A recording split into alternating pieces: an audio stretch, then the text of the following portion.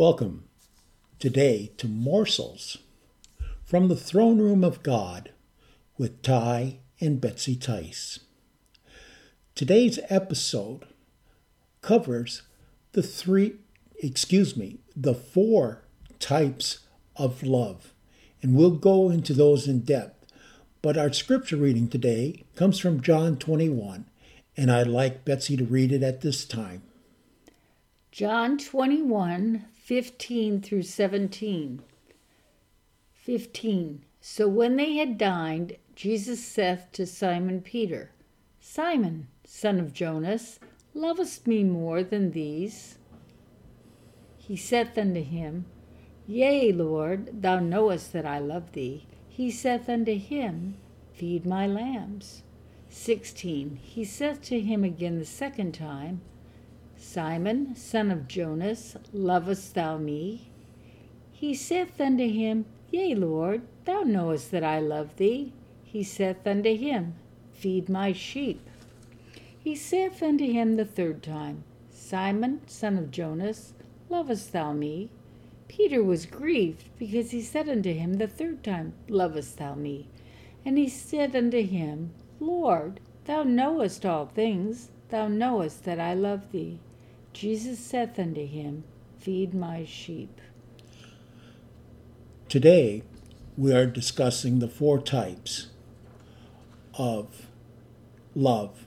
In the English language, love, you can love your neighbor, you can love your sexy wife, you can love a dog, you can love the food on your plate.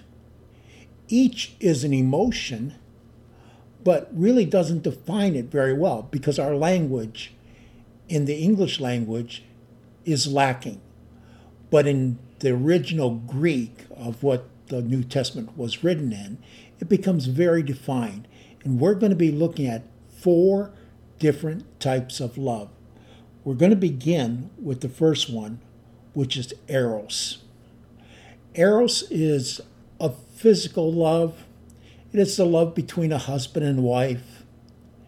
In fact, God has chosen that it be used in the sense of a marriage between a husband and wife, and in no other way. You might wonder, why is that? Because eros love is the same love that we get the word erotica from. It is a self-serving, selfish type of love.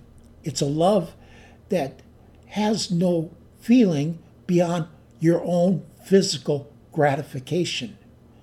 That comes up very lacking. That is why today, when you look at the situations that is in the world today, much of the love that we see out there is erotica or eros type love, with only what is selfishly desired, giving nothing back to ever who the other person might be. This type of love is temporal. It has nothing to do with the completeness that God intended it to be. This love cannot stand on its own. It must be coupled with a spouse. That is God's desire for it. The second type of love that we're going to be looking at is what is referred to in the New Testament as storge. Storge, I said storge, but it's actually storge. This is a family type love and is really not expressed that well in the New Testament except in the negative sense, which is the opposite of storge, which is a hatred for your family, a hatred. And this is counting in what God is calling the last days. This storge love is a family love. It's a love between a mother and a father. It's a love between their children and their children towards them. It is the immediate love. It is a bloodline love. It's a love that's not chosen. It's a love that no matter who your mom and dad is, that's who they are. No matter who your children are, that's who they are. It is a generational love that is of family love. And as I say, in the New Testament, there is not many examples, except maybe, wait, I take that back. Let's take, for instance, the love between Mary and Martha, who cried unto Jesus for their brother because he had died, Lazarus. This is a true storge love, even though they don't call it that, but that's what it is. In the Old Testament, we have many examples of family love. Noah and his children, Abraham and his nephew Lot, and on it goes, where the family desires love one for another, and that is the way that God intended it to be. The next type of love that we're going to look at is philia or phileo, depending whether it be a noun or whether it be a verb. We're not going to get into the details of that. To be honest with you, I am sitting here with about 15 to 17 pages of notes. And I was going to read them all to you, and the Lord reminded me that if I did that, you and I would probably both go into a snooze fest before it was over. This type of reading must be done on your own and through Scripture. So therefore, what I'm going to be doing is, when I publish this, in the description, there is going to be the scriptural text that if you want to read for yourself, you can look at all the scriptures. And then that way, the Holy Spirit can impart to you the truth of each one, rather than me boring you to death that your mind goes to someplace other than what this podcast is about. So back again to the philia or phileo love. This is a brotherly love. This is the Christian love that we all talk about. This is the love that that says, you're special to me. The Texans have a word for it. It's very simply, I appreciate you. And that appreciation comes through loud and clear. But how far does that appreciation go? Well, it goes as far as each one intends it to go, and maybe one is cheated a little bit more than the other, because this type of love isn't always equal, but it is at least a brotherly or sisterly love one for another. This is what God wanted us to have one towards another. When he called us the family of God, once again we bring in storge, once again we bring in phileo, for this is the family of God love. This is that I love my brother and sister, not because I know you, but because you have been redeemed by the same Savior I've been redeemed by. You've been washed in the blood by the same God that I've been washed by. And therefore, we are brothers and sisters in Christ. This is a wonderful fellowship. The Greek call it philia or phileo, depending which way you're using it. The final and last one that we want to discuss today, agape love. Agape love. You've probably heard it time and time again, but do you really understand agape love? It is a divine love. It is a love so strong that he will lay down his life for his sheep. It is a divine love that says, I will do whatever it takes. This divine love can only be achieved by one way, and that is by entering into a true relationship with Jesus Christ. I am not talking about your religion. I'm not talking about what church you attend. I am talking about a relationship with Jesus himself. That, Lord, whatever your desire is, that's my desire also.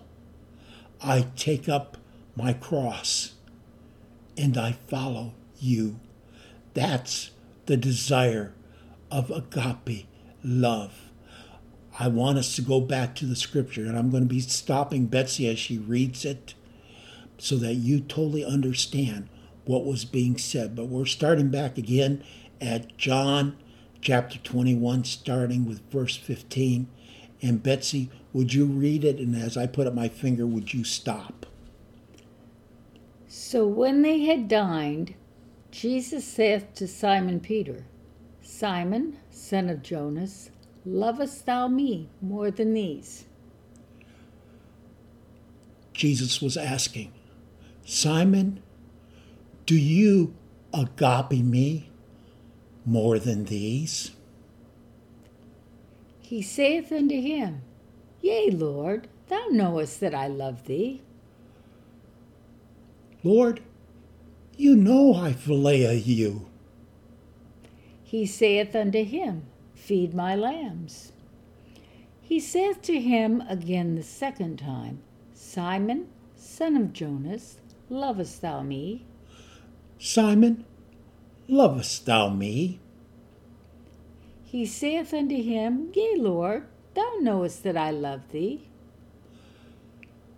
Yea, Lord, you know I philea you. He saith unto him, Feed my sheep. He saith unto him the third time, Simon, son of Jonas, lovest thou me? Simon, son of Jonah, agape me? Peter was grieved, because he said unto him the third time, Lovest thou me? And he said unto him, Lord, thou knowest all things, thou knowest that I love thee. Thou knowest I philea you. Jesus saith unto him, Feed my sheep. Why is this so important? Remember back when Peter stepped up to the plate and said, Lord, I'm not going to let this happen to you. And Jesus looked at him and said, Satan, get behind me. Because he had just declared that he would be taken to the cross, and on the third day he would rise again.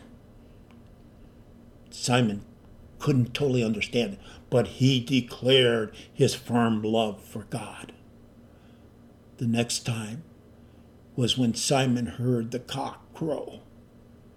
And 3 times he had denied that he even knew the Savior that he said he would agape for.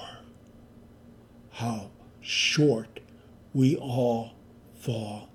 I do not condemn Peter for this, for later on, when Peter went out and 3,000 were saved, he was willing to lay down agapeous life for his Savior. But it took something that Peter didn't have, and that was forgiveness and inclusion. And Jesus told when he rose again, Go tell my disciples and Peter that I have risen.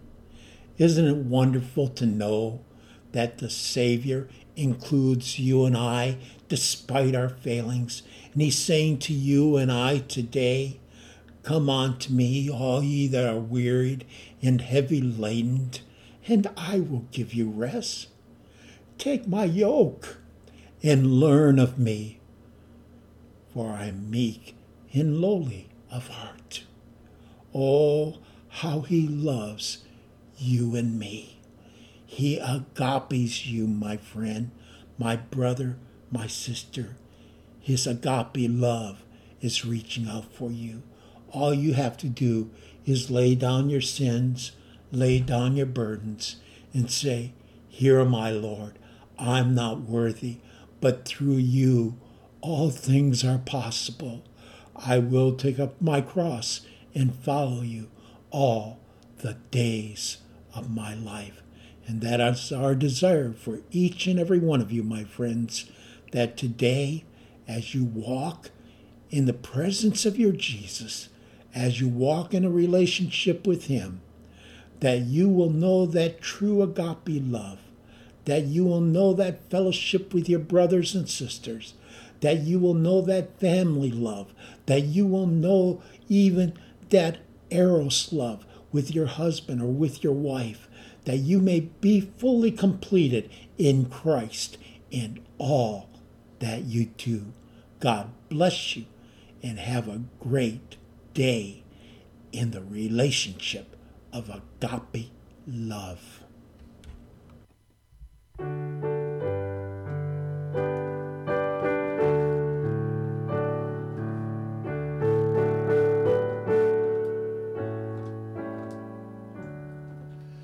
Peter, do you love me?